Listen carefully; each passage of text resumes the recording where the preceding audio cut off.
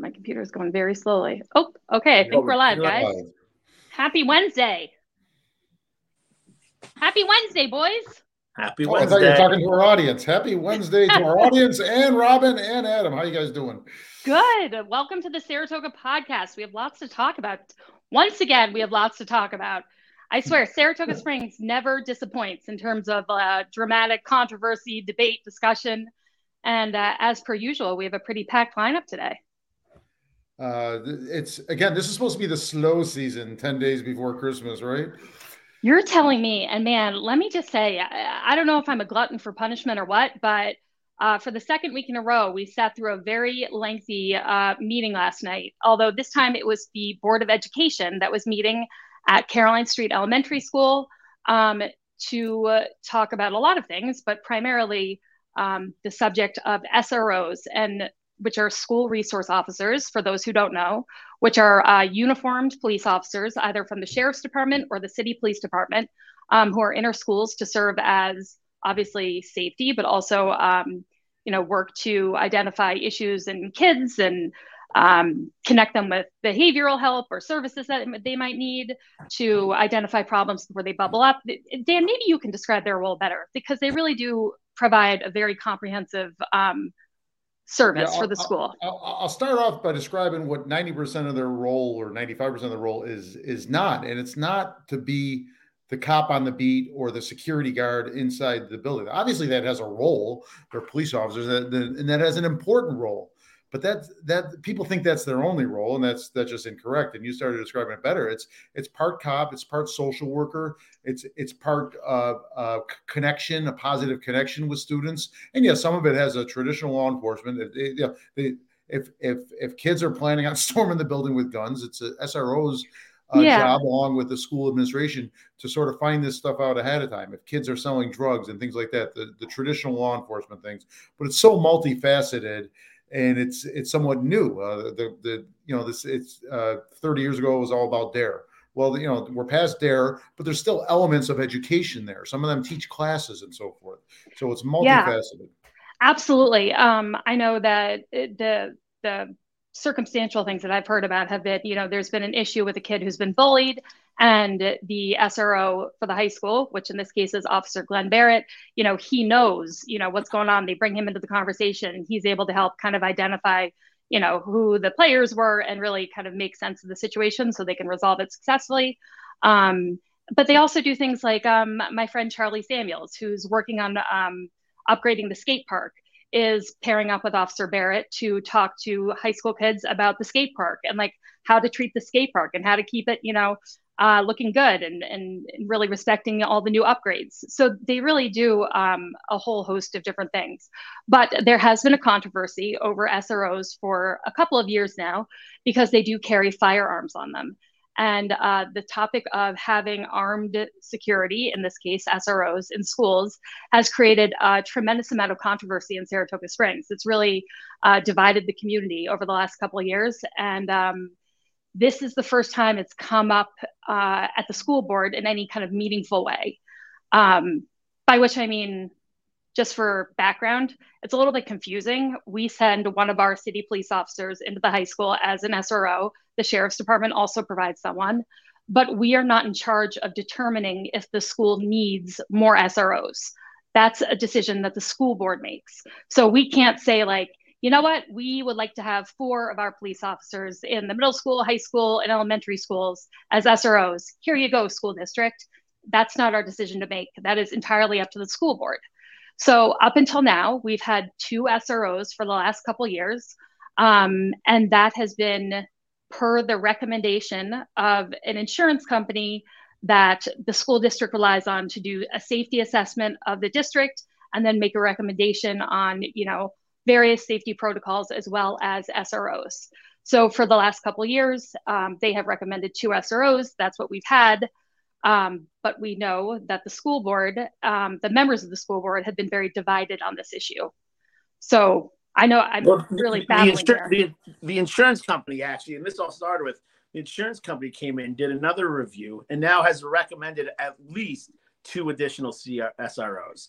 So these are the safety experts come in, look at our district, It's a very unique district and just how far it's spread out. How far it is from Greenfield to the Geyser Road, or Caroline Street, and it's a very big district. It's a very big, right, geographically, it's a very big and unique district, meaning that SROs, and a lot of this comes down to our greatest fear as parents of a shooting or an intruder, an active shooter event, right? So actually, no, but I want to pick up on that after. But keep going. That's kind of like what people think of first. Well, for me, it's kind of Maslow's hierarchy of needs, right? If you're not, what other needs doesn't matter if you're being shot or being shot at, right? So for me, this is this everything else for me is gravy.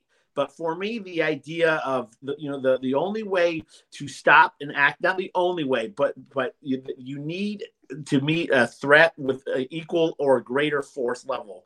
And with nobody there, if there was an active shooter with nobody there with a gun to shoot back, you essentially have Uvalde. You have where I understand the police didn't go into the classroom, but if they would have stopped it a lot earlier. And it's just about response time and having somebody there who's able to meet these threats.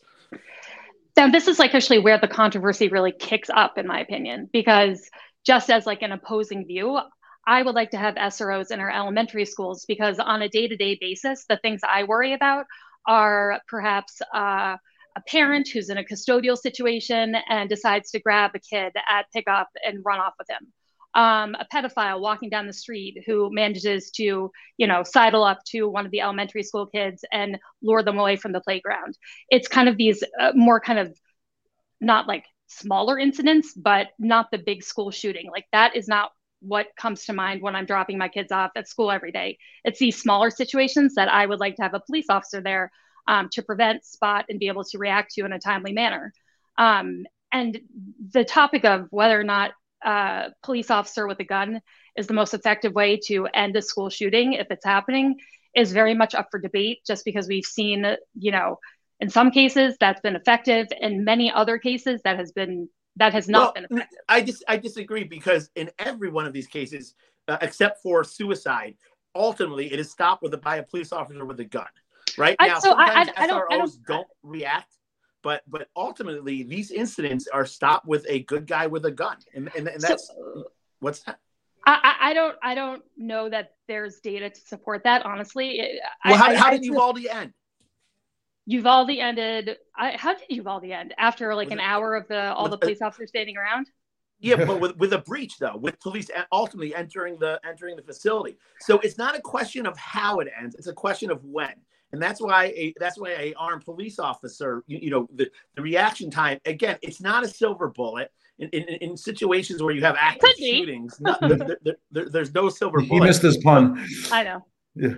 If I can jump in here, I'm waiting to jump in, and I see where Adam's going, and I get it. There's a clear divide amongst whether it's school boards, parents, the general public on, it's largely the liberal side, and they may think I'm describing it incorrectly, but this is my view of it. So let me, qualify it, that the left doesn't want more guns in school, even if it's on the hip of a police officer. I sort of understand that, but it sort of defies reality that when Adam said, when bad people are coming through the door with guns, I, as a parent, want an armed police officer there. Others, again, largely the far left don't want to introduce. I don't get it. I don't get it, and I don't understand how the logic there. I do know there's sometimes a racial component to it. That I saw a tweet recently that, great, now I have to worry about active shooters and cops, I have to acknowledge that. There are legitimate. I'm a suburban kid that always looked up to cops and was a cop. So there are legitimate school districts, inner city school districts, where there are truly prison pipelines that are created through police officers in the schools. But that has no bearing on the Saratoga Springs City School District. And I think what's been frustrating about this debate in general is that people are bringing in a lot of data from other parts of the country that really have no bearing on the uniqueness of our community and our school district. And so that to me is frustrating. But at the end of the day, what's been so challenging about talking about this is that people on either side have really weaponized it into, if you're not supporting SROs in schools, you don't care about the safety of kids in school. And I just think that's such a horrific argument, because at the end of the day, all we care about so passionately is the safety of our children at school. And while people have different approaches to getting that, to doing that, we all ultimately have the same goal. Again, Robin, I disagree. I think you saw at this meeting last night, you saw, I would say 75% of the group was pro SRO.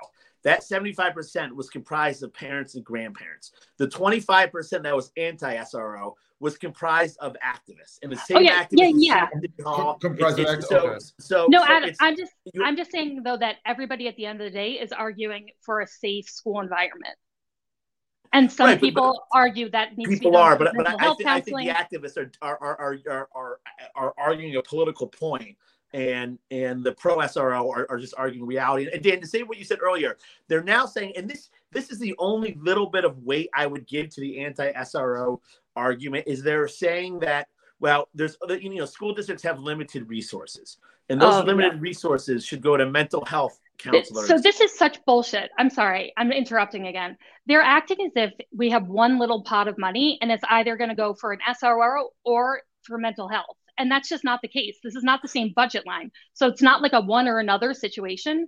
And the Saratoga Springs City School District already provides more mental health counselors and counseling than almost any district in the area. So adding SROs, especially because we know the municipalities are willing to chip in with money, is not going to affect the budget that goes towards mental health services. A quick clarification question. I thought the city offered a free extra SROs. Is that correct? So we didn't offer a free SRO, but we offered like a heavily discounted SRO and said we were willing to work with the school district on their budget to make it happen.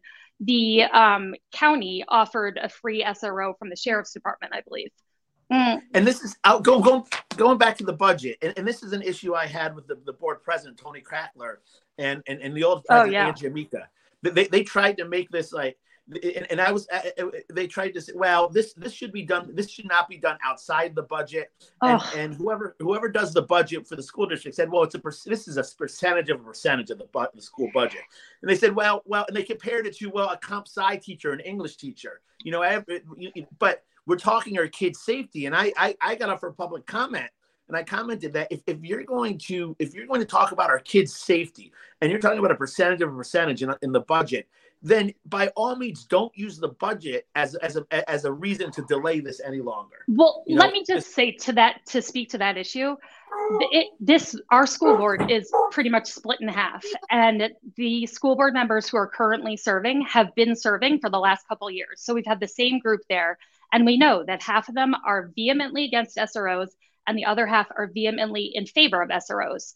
So they've been pushing this discussion down the road by saying we have to wait for the insurance person to make their recommendations. We can't talk about it until we get those recommendations. So we waited and we waited and we waited, and finally the recommendations were ready.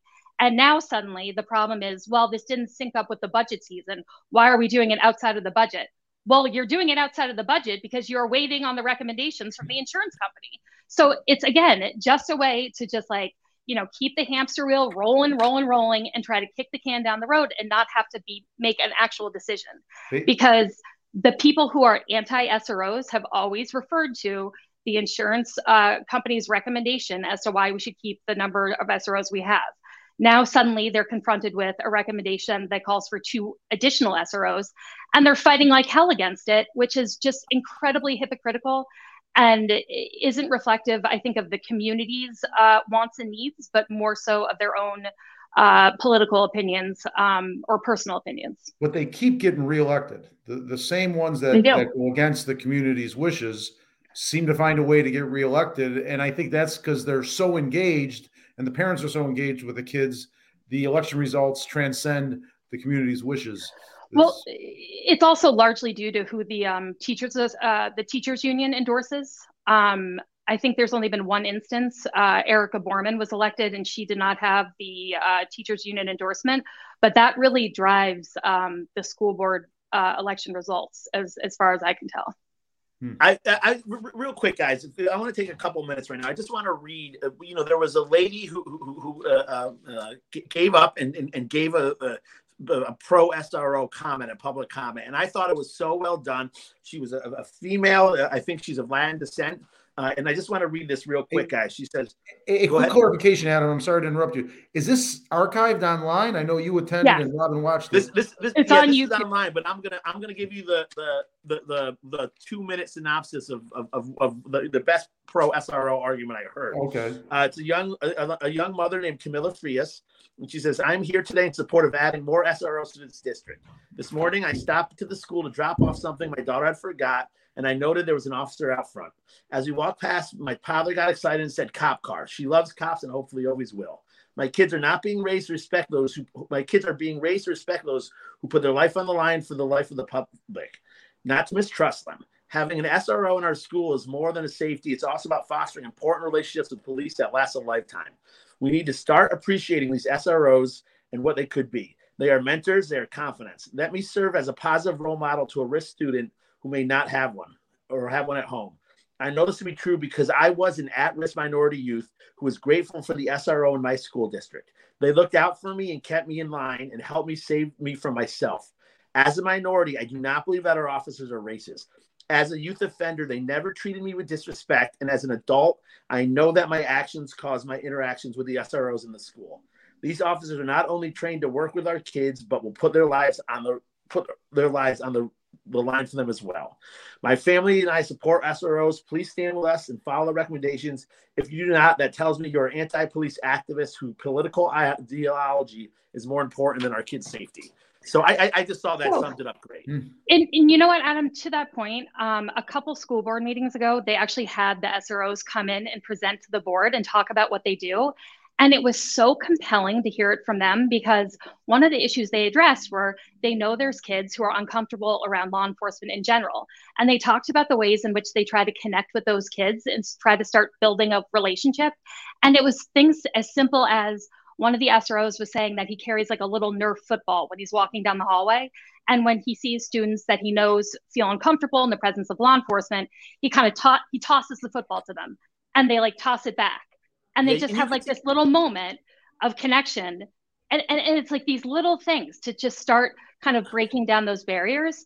And also it's worth mentioning that prior to Officer Barrett being the SRO for our high school, Officer Lloyd Davis was the SRO in our high school for years and years, and he is a person of color. And so I think the race argument, not argument, but the issue of race is certainly always something we want to be aware of and talking about. But per Superintendent Mike Patton, there has never been any issues that have pertained to race when it comes to how the SROs have engaged with the student population. Yeah, you could see Dr. Patton there at this meeting. You could just tell he's pro SRO.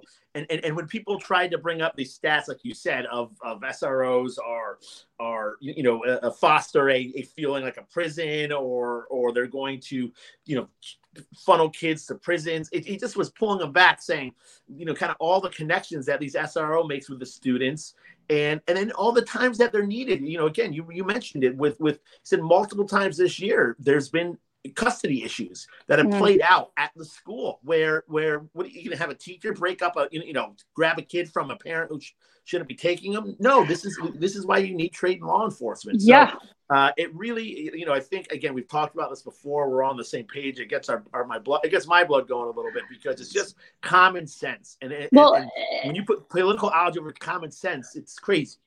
I also just have to say the district they were saying we are like really the leaders in school safety in terms of, we have a team called the DIRT team, which is the District Emergency Response Team. I served on that team for a little bit. And basically all the ways in which our school district has been addressing school safety through DIRT, through infrastructure upgrades, through the drills that they do with the kids. I mean, we are really at the forefront of school safety and doing everything we can, from the entrances and exits to the locks, to the windows, to how a student might report another student who they suspect might be, getting violent or is, threatening a kid or threatening to bring a gun into school. I mean, we are really for lack of a better term, firing on all cylinders in terms of safety right now. But what kills me is that we don't have any SRO or law enforcement presence in any of our elementary schools. And to me, it's the elementary school children who are the least aware of what an active shooter situation is and who need law enforcement there the most. And so it really upsets me that we don't have that in place. And one of the things I had thought about is maybe a compromise, and Dan, you can weigh in on this. It's probably not possible contractually, but like, is there a world in which we could have an SRO in an elementary school that didn't have his firearm on him, but just had the taser, pepper spray, whatever? Contractual, no. I would think that would get a severe reaction from the union, and appropriately so in my book. And then it takes away some of the key effectiveness. I said it's a small part of their duties, but arguably, logically, the most important one is to protect the students from a killer. Well, and I just thought take that away. I thought perhaps there's it could be they could leave their firearm in a locked, something in the front office, so that when they're like walking the halls and engaging with the kids, they don't have a conspicuous firearm on them. Like I was just trying to basically troubleshoot this to try to bring people together on this issue. To dial it a little more, maybe a uniform that covers the firearm would be a key, but has to be seconds count here. Has to, and I'm not a big gun guy. I carry a gun once a year when I go to Old Forge because it's infested with bears, So I recognize some of the issues, some of the anti-gun arguments. I credit and recognize some of them, but in this case, I think there should be armed police officers in all of our schools. Even if you tell me, the statistics are incredibly low, I get that. And then people say, well, what about the buses? What about this? What about that? We're starting somewhere. I'm a parent. That's my belief. I'm sharing it with you here. Also, we can try this for a year, see how it goes. And if it's not having a positive effect, we can pivot. I feel like sometimes people think of this as like a zero-sum game. And like, if we decide to have more SROs, we're going to have them for life. We can adjust depending on what the experience is like, and collect actual data as opposed to relying on like internet research. By the way, you guys, the room I'm in is like a sauna right now, which is why I'm turning like bright red. I'm getting like a full schwitz on, so apologies.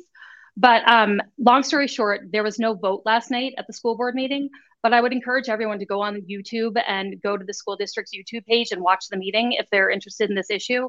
And the next meeting will be in January, and you'll have a chance to go in public comment. And hopefully they will vote soon, and will be compelled to vote with the insurance company's recommendations and not just be totally obtuse and, get stuck in their own political, let's post that YouTube link on our comments. And Robin, I think you're the only one that can see our comments today. Do we have any coming in yet? Or sometimes I miss them when I'm in that role. I don't think we have any comments as of yet, but I will definitely throw the link in the comments so people can see it and watch the meeting. It's a little bit long, but the public comment is at the beginning and the end, and it's kind of easy to navigate when they're talking about SROs.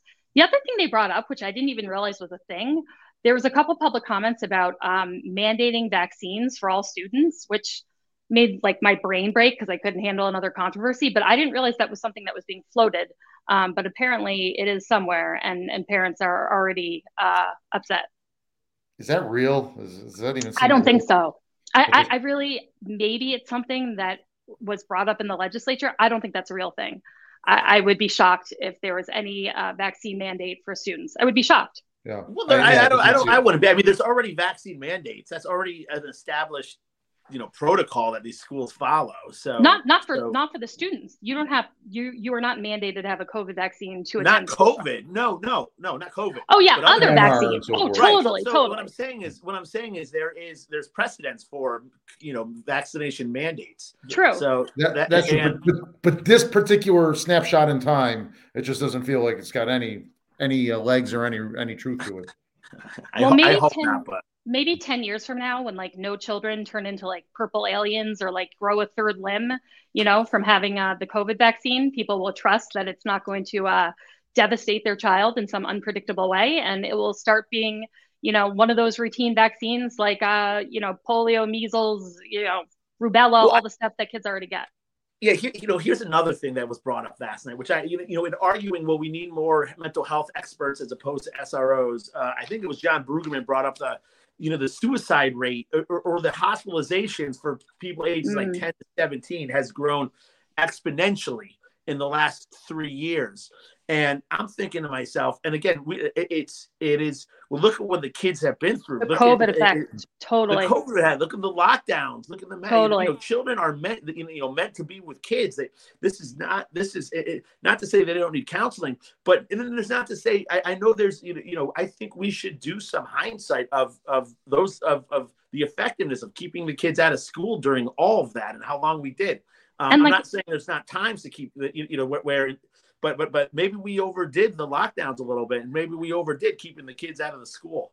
To me, the most disturbing thing was like at the end of every day, it was like, you have to take all your stuff home, take everything home, because we don't know what's going to happen tomorrow. We don't know if there's going to be school, not school. And it was this kind of, this kind of unknown factor that every day you didn't know what was going to happen the next day. That I saw my little kids, it really disrupted their sense of security and routine, which little kids need so badly. But the mental health thing is really troubling, because I have no problem admitting that I was looking for like a talk therapist over the last couple months, because I just needed to talk through some of my like Robin Dalton issues.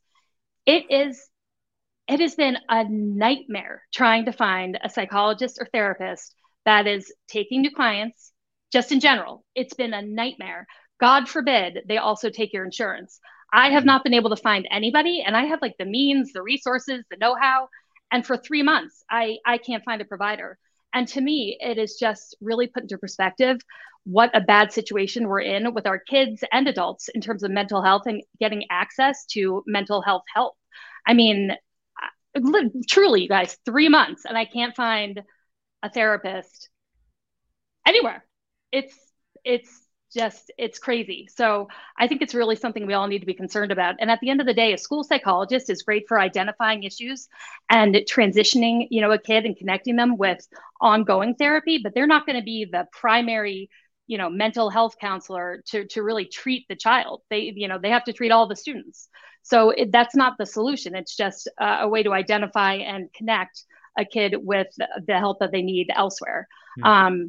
But again, we do provide, our district has the most mental health support of like all of the surrounding school districts, which is something I think we should be proud of, but also it's still not the answer.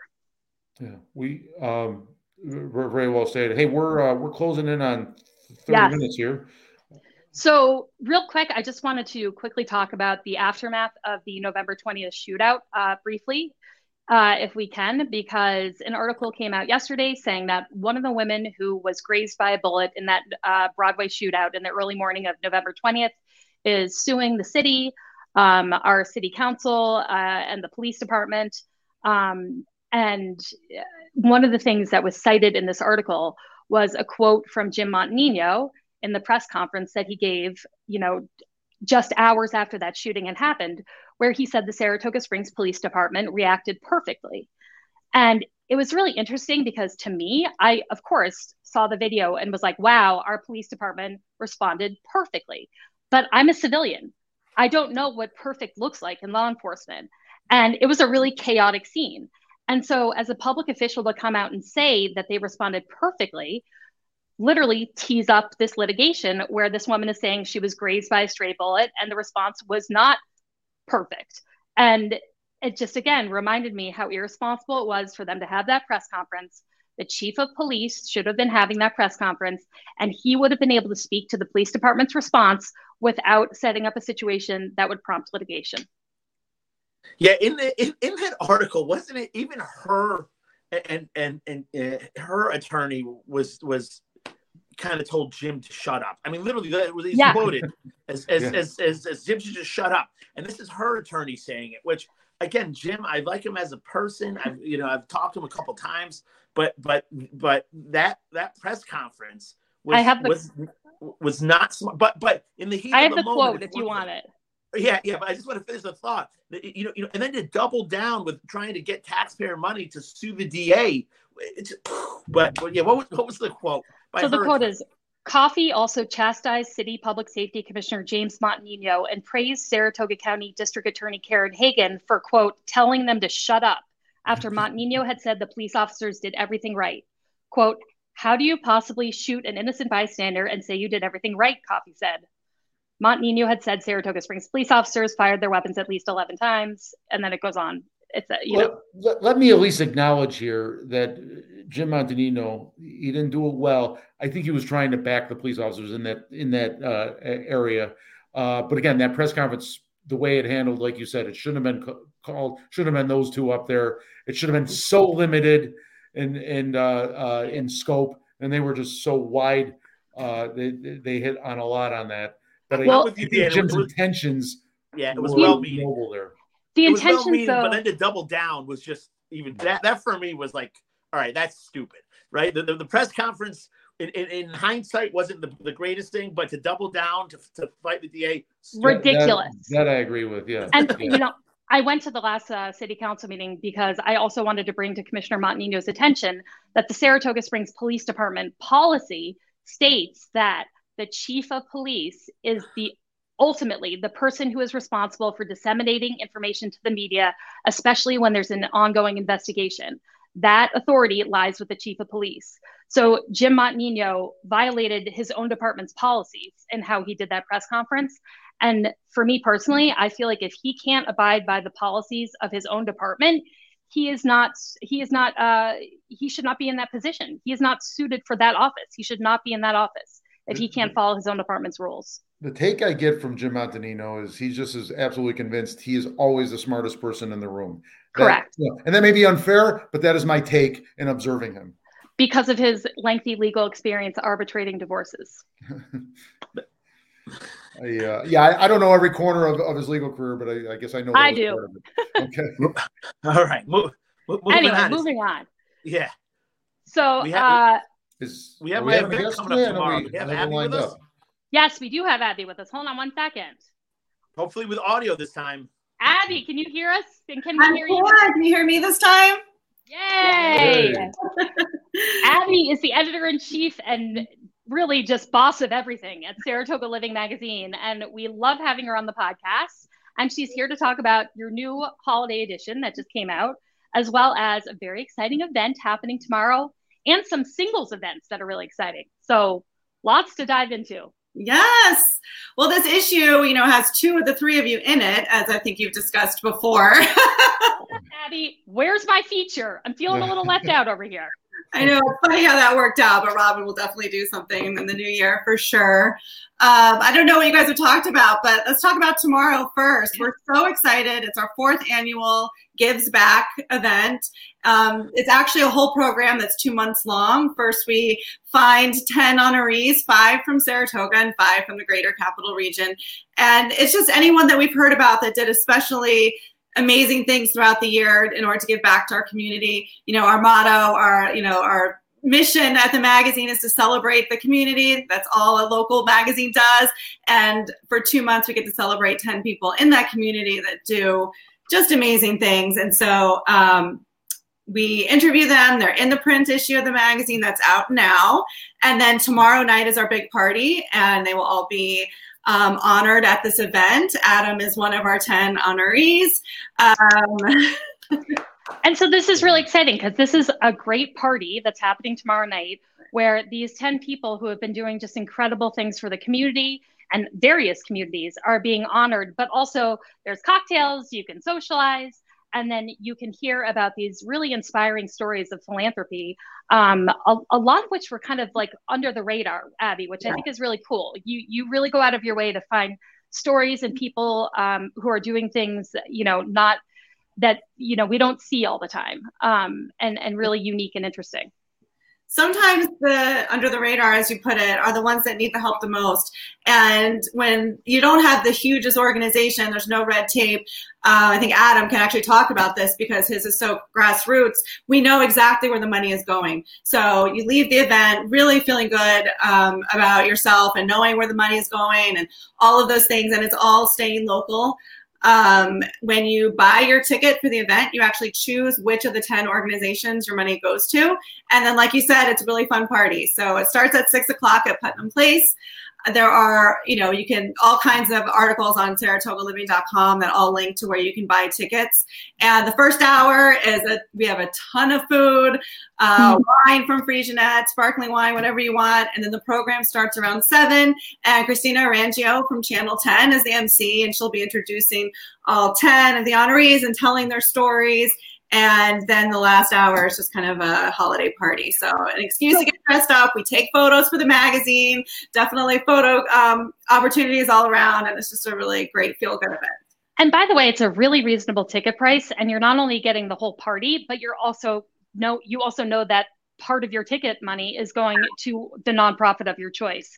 So, I mean, I can't think of a better way to spend $100, honestly, especially at this time of year. Like, this is the perfect season to be having this kind of event. Can I quickly ask how late this will go? There's a few conflicts, including St. Clement's Christmas concert for me, but I'd like to get there if I can. You never know. They party hard over at Saratoga. We try to keep it 6 to 9, Dan. Okay. Well, the bar stays open for us. But you can, buy a ticket.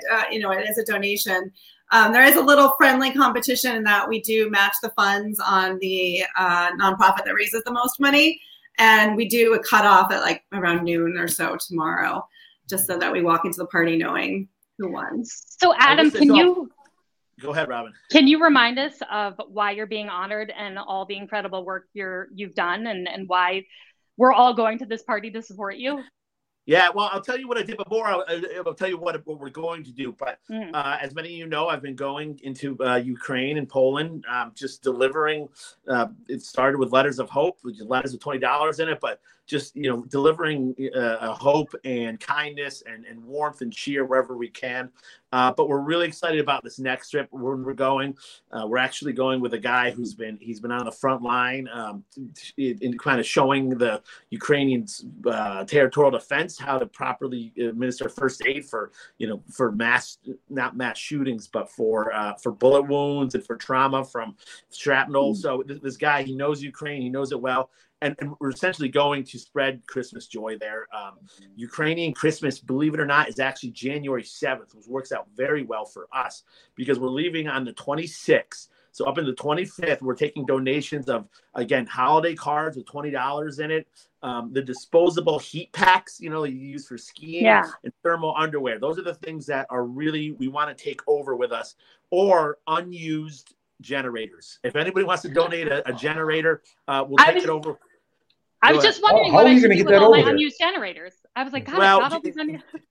So I'll give you an example. And I can show you that, on Camping World, there's a generator for $350. In Poland, it's $1,300. Oh, it's wow. 46 pounds. It's one, even if we got to pay $100 check baggage fee. And generators and power banks are the most requested thing. But after that, and so our space going over is very limited. That's why we're kind of asking for donations that are very, effective but light. So those disposable heat pads, the thermal underwear, or money. That's easy to take over. All the other things we can get there, except for the generators and the battery packs. And we're just going to do our best sourcing them from different countries in Europe, trying to get them as cheap as possible. But we're going to go to an orphanage. We're going to go to there's a gymnastics team who I met some of the girls last time I was over there who are in Ukraine, and every time there's an air raid siren, they go into the basement and they practice gymnastics there. And there's no heat, there's no electricity down there. And so it's very cold. So they're just asking for things like, have all sizes. They need 12 shoes of a certain size. They're a team. So they want 12 matching jumpers of a certain size. Mm-hmm. So these are all things that are much cheaper and easier to get over there. But we're going to really just be going across Ukraine and then spending, Ukrainian Christmas in Ukraine. We're dressing the guy we're going with, big dude, big beard. We're dressing him up as Santa Claus. So, help us bring some joy to some kids by, you can buy a ticket for the event tomorrow by noon. Please do it by noon. Come hang out with us, right, Abby? In addition to the amazing work you're doing when you go over there, there's a local component as well, because you've some of the refugees are now here in Saratoga in the capital region, right? Yeah, and it's thanks to my mom. She bought tickets for some of the refugees to come, and they're just the most wonderful ladies. Their families, they're over here. They're just they're going to come tomorrow night. That's amazing. Yeah. So they just you meet them like, oh my, it's so hard to imagine. Like, for instance, and if I told this story, one of the ladies, she was a doctor back in Ukraine. She's living in America now. She has children, my children's age, which is nice. So, we can see them socially, plus, help out where we can. But, they have these they're called blocks, and a block is a very communistic looking building. It's like a condominium building, but the communistic looking one. And her block back in Kiev, there's no power. So what they're doing in her water. So for the winter, they're going out and they're building, they're digging, and she's on these email threads, right? So she's sitting there reading these emails, of them deciding what to do. They're digging trenches in the back of the building, and that's their toilet this winter. So that's the firsthand knowledge you get from these ladies who are here now. But how it's just the connection and how real it is, and how a year ago. Now, a year ago, it's starting to get to a year now where Russia was starting. Things were starting to get a little scary a year ago, but their lives were so like ours, so normal. Yeah. And now they're now they have to go out in the cold Central European winter at night to do their business. It's horrendous, but we're going to be bringing whatever warmth and joy we can over the holiday season. So there's my pitch. I appreciate all the support, and Abby, I appreciate Saratoga Living. Of course, yeah. Adam, you brought up a really good point, though, that I think I don't know where Adam went, but I'm going to keep going on his really good point. The Russian strategy over the last couple months has been to take out the power grid and the infrastructure of Ukraine. So the electricity, heat, water, they've really decimated the infrastructure and the power grid and whatnot. So they're facing a winter with, no heat, no electricity, no access to anything. And that is just unthinkable circumstances and incredibly brutal. But civilians really is just the lowest of the low. It's really dirty. The other thing, though, that I think is kind of nice about what Adam is doing is that, like, my kids, I have them do a 24 acts of kindness during December so they don't turn into like monsters by the time Christmas rolls around. And having them do Christmas cards to send with Adam is just a really easy way to connect, like, my kids to kids, a world away, but in a really meaningful way. And it's easy, and it just focuses for me and my children on what's important, as opposed to all the superficial spending and presents and crap that happens around Christmas. So suggestion for anybody who's looking for some acts of kindness to do with their kids. I really like that idea. Wow, that's good. Yeah. Because honestly, I don't know if you experience this, Dan, but in school they have like 85 holiday parties. There's breakfast with Santa on the weekends. There's gingerbread house making parties. I mean, by the time we get to December 25th, they're practically ruined. They're so spoiled. And so it was really important to me to kind of like refocus on giving back and doing some good in the community. And there's so many things out there that you can do with kids, like the YMCA has a Lego club and they're looking for extra Legos. So like my kids are, gathering up with extra Legos at home, and we're going to drop them off the Y. So anyway, if anyone's sorry for running, guys. We have my snowblower was down, and so with the storm coming, the guy was just here to fix it. So I was assuming you were getting generators dropped off. Yeah, exactly. Nothing is noble. Just making sure that the snowblower is up for this storm Friday. Wait, are we getting snow on Friday? Oh, big time! Yep. Yeah. Oh, good. There's some belief the schools may be closed. Oh. Oh, brother, I am not made for snow and ice. Oh, brother. Anyway, well, wait, Abby, the other thing I want to talk to you about, because it's such a fun and necessary thing in Saratoga Springs, you've been hosting a series of singles events, and they have been such a hit. Can you tell us about them? Yes, absolutely. And I wanted to, I know I gave the website, but also you can find any of the info for the party tomorrow on our social media. Saratoga Living on Facebook and Instagram are also very easy ways to find it. And to keep your eye out for our next singles event. We had one this week, and or last week, and we did a Christmas sweater party, which I had never actually attended, and it was super fun, and everyone looked festive. Coming out of COVID, I would even see on the Facebook group, that Adam runs, What's Going On Saratoga, that people didn't know how to meet other people.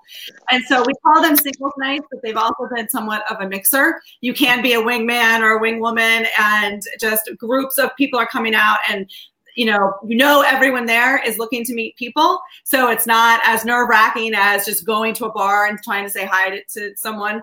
And they've been so much fun. I don't even know how to, this is fun. They're at Bailey's, and Natalie, these are kind of her baby, and she comes up with little activities. This time you got a lyric to a Christmas song or a holiday song, and you had to go find the other people who had the other, parts of the refrain. And it was just a really great icebreaker. And this crowd, we doubled in size from the first one to the second one. And a lot more people this time believed us that you didn't have to be looking for a partner, that you could just be, looking for, for friends or whatever. It's mostly a singles event, but let me tell you, there were a lot of people who weren't even single. And it just turned into this big mixer, all ages as well. I mean, really from 20s up to 60s. And it was just a really good time. That was a question I was going to ask you. I was wondering where the age range was, and that's great that you've got the wingers helping out and so forth. Yeah, I gotta say, when I was doing parties and we did singles events, it was the most fun I had at an event, because it's hard to date in Saratoga. It's such a small town, and there are a lot of people looking for love, and to get them together in a room and actually see some love connections happen, like people started dating because they met at this event, and it was just awesome. And Saratoga Living, Natalie, somebody to kind of facilitate the exchanges between people. I would walk around with a tray of shots to help kind of lubricate everybody, and it's such a needed thing, and I think it's just awesome. So I love that it's been so popular. Yeah, people were definitely in the market for it, for sure. Deep Eddy is our sponsor, and so everyone gets one Deep Eddy cocktail, and they're delicious, I might say. It has all these kinds of flavored vodkas, and it was just a really good time. We did a group photo this time. I mean, literally doubled in size. People are definitely dying for something like this, so it's exciting. So repeat the when and where of the next one again. So we're doing them every 2 months, and so I would say we just did one last week, and so probably in the dead of winter we'll do another one. So definitely keep your eye out on Instagram and Facebook for sure. Oh, you should do a February anti-Valentine's Day mixer. The idea, right? Well, we loved having you on, Abby, so much. There's so much good stuff in this issue of Saratoga Living, so I hope everybody goes out and picks it up. If not, come to the event tomorrow night, celebrate Adam and others. And is there anything else you wanted to add before we? Well, I didn't know we talked about the issue yet. I know that I had issues last week. I have to say thank you to Dan, one of our biggest features on the Buffalo Bills. It was written by your co-host, and it's an amazing, amazing article about the founder and owner of the Buffalo Bills, who passed away in 2014. But his connection to Saratoga, because of Dan, I actually went to watch the Bills game last weekend at PJ's Barbecue. And those are some rabid fans. Let me tell you, it's members only to watch the game, although you can show up and join. And they were all saying that no one knew Ralph Wilson's connection to Saratoga. He came at least 50 years in a row. His widow still keeps his box at the clubhouse, and just this amazing connection between Saratoga and Buffalo. So go Bills, great article. Definitely pick up the issue to read it. Dan, you had can you share that cool follow-up from that article? Yeah, and I just want to say, I wrote it in my solid but crude way. A certain editor named Abby on your screen really polished it up, made it beautiful, and I don't hang on a split second. Hang on, I have it right here. I think.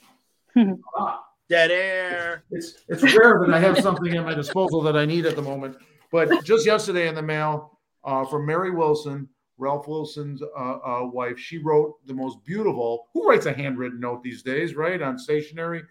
She wrote the most beautiful saying, thank you regarding the article. And again, I texted Abby. I said, Abby, this is at least half you.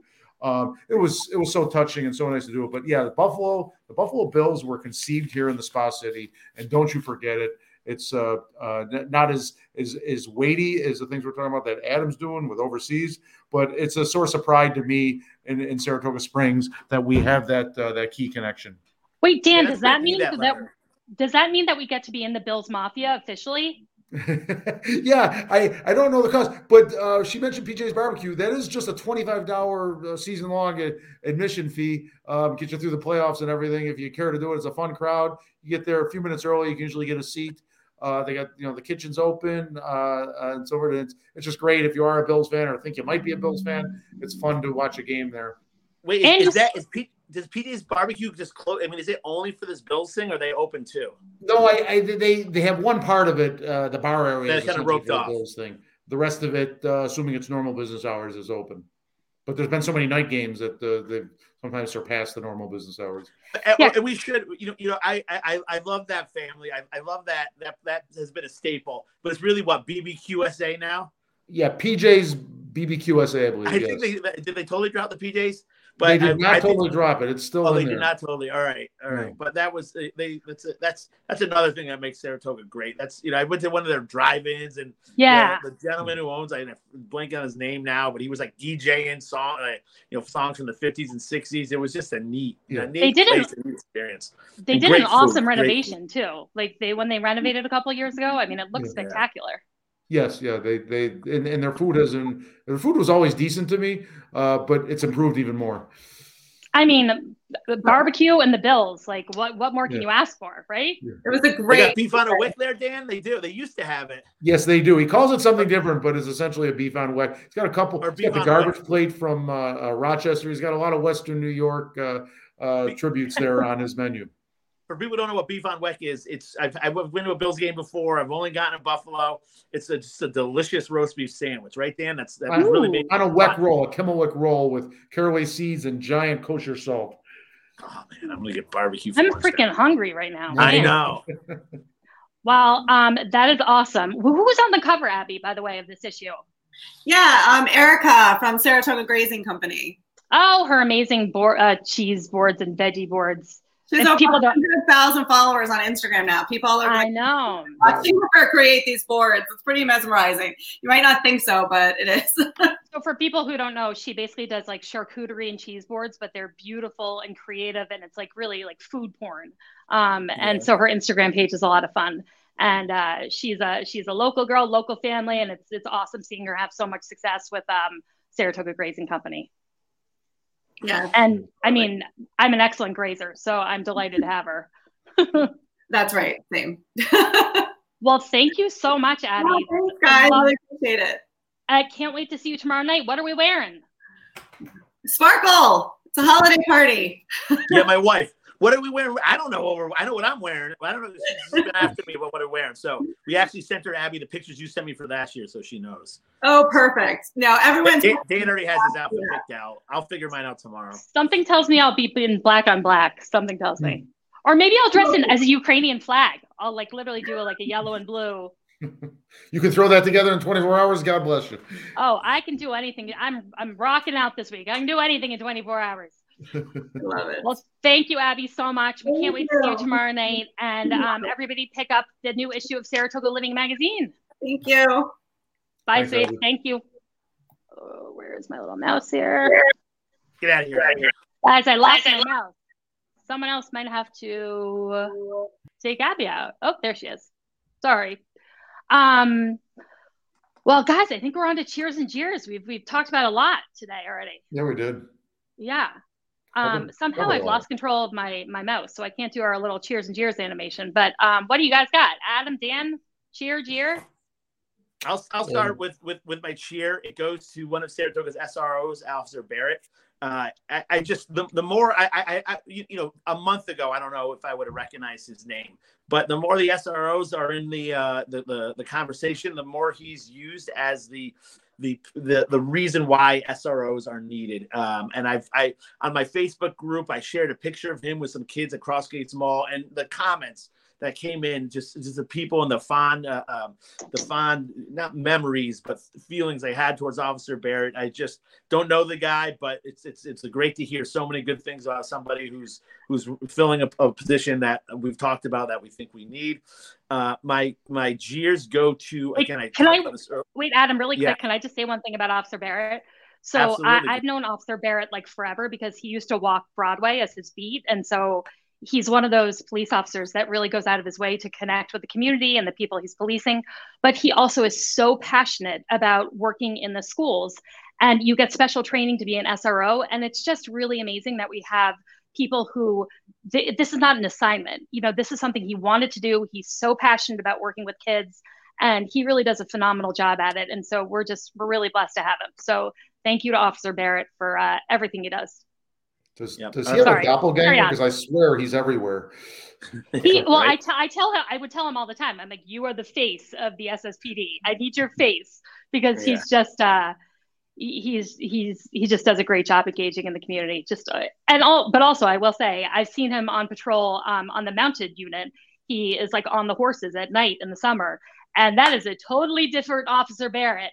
He's not playing when he's on that horse overnight. It's there's no smiles and hugs. It's all business, and very, very impressive. So Adam, sorry, we interrupt you. Keep going. No. Sorry, no Adam. Problem. So my jeer goes to the two board members, Tony Crackler and Angie Amica, on our city school board, who are comparing what an SRO does and the need for SROs to an English teacher or a comp sci teacher as far as the budgetary process. It just shows how they don't take, this is our children's safety we're talking about. The most important thing us as adults and parents can do is ensure our children's safety. And believe me, my mother was a teacher for 40 years. This has nothing to do with English teachers or computer science teachers. But to say we could keep on kicking this down the road because we would if it was a new English teacher department. It just shows that how out of touch they are with the parents the actual parents who have kids in the school district who want to drop their kids off, knowing that there's an additional line of safety there should something happen. So that's what I got for today. I totally agree, Adam, with that jeer. They can't point to any specific negative, outcome from having 2 extra SROs, and instead just come up with these totally bullshit excuses and ways to just. It's a bullshit excuse. Exactly. The budgetary issue. It's a percentage of percent. They can figure it out. Don't bring your politics into my children's safeties. Yeah, and as if then all of the teachers are going to start, asking for money, and all these budgetary requests are going to come in because of this one funding issue. It was just ludicrous. It was really embarrassing. Yep. I'll jump in with a couple here. I'll start off with the kind of a jeer, but more of just a complaint that, and you guys can probably relate to this. With sick kids, we need medicine, and I can't find Tylenol or Motrin. Really? Anywhere. They're not on the shelves. You can't even buy the off-brand stuff, the store brand stuff. It is impossible. I'm calling Rite Aid. They're just about laughing at me. Not laughing. They weren't disrespectful. Like, sorry, we're hoping the truck gets in Wednesday. We've got nothing. And it's a nationwide issue, but it's hitting home because it's hitting my home because my kids. Dan, I got you covered. Running fevers. It is awful. What's that, Robin? I did not know that, but I stockpile all that stuff. So if you need it, seriously, I got you covered. The Dalton household, there's a full medicine cabinet. I just got lucky and got a little bit, but it's tough, and there was very little on the shelf. My cheer is, here we are around the holidays and some great events, especially going on tomorrow night and so forth. But also, I want to recognize the arts organizations in and around this city. I mean, I'm going to miss some, but I'm thinking with Cafe Lena and UPH and NACRA Dance Group having the Nutcracker next week down at the Egg, but they just had the Oratorio at UPH. Homemade Theater, they had a nice show going on, and somebody got sick and they had to cancel it. I feel so bad because I know, talk about budgets, they put on shows, they pay for shows, and then they can't. They can't have guests. So I just want to tip my hat to all the arts organizations, the ones I did mention, the ones I did not mention, that they make this area that much more rich. Awesome. Did you jeer? You did jeer. The lack of Tylenol and right. Yeah. Of course. Well, my cheers is kind of random, but I'm actually going to cheer Facebook because social media is often a total disaster, as we know. But over the last couple of weeks, I have just been like watching some moments on Facebook that have been really inspiring, where people in our community need something and strangers are responding and helping them, meet that need. And just there's just been some really beautiful connections happening on Facebook that kind of like warmed my heart and made me dial back my constant vitriol towards social media. So just been kind of like a nice thing to witness. And I love how our community steps up and helps everybody and helps each other, helps strangers, whether they need something plowed or they need, just any multitude of things. It's just been really nice to witness. So like, yay for positive engagements on Facebook. My jeer, you guys, you could predict it all day long. I'm just going to jeer in perpetuity, really, Mayor Ron Kim and Commissioner James Montagnino. They've got to go. If anyone's listening and interested in running for public office, the city council is up for election this coming November. So the city Democratic and Republican committees will be doing endorsement interviews come January, February. So if you have any interest in running for public office, contact either the Republican or Democratic city committees and put your hat in the mix, because we need a new mayor and public safety commissioner, amongst others. So that's all I got, guys. If I could just mention, sometimes these parties will look outside their own party and will endorse an independent or someone that's not registered with the party. It's not their norm, but they will at times consider it. That is correct. You can get endorsed by a party that you're not enrolled in. You sign a little form called a Wilson-Pakula, but that is absolutely an option. So don't be deterred by party affiliation. Excellent. Yeah. All right. All right, kids. I've got to go like towel off and like get in an ice bath. I'm literally like so hot right now. But this was great. And I will see you both tomorrow night and then back here again next Wednesday. You will see me in some form. All right. Over and out. Thanks for watching, folks. Bye.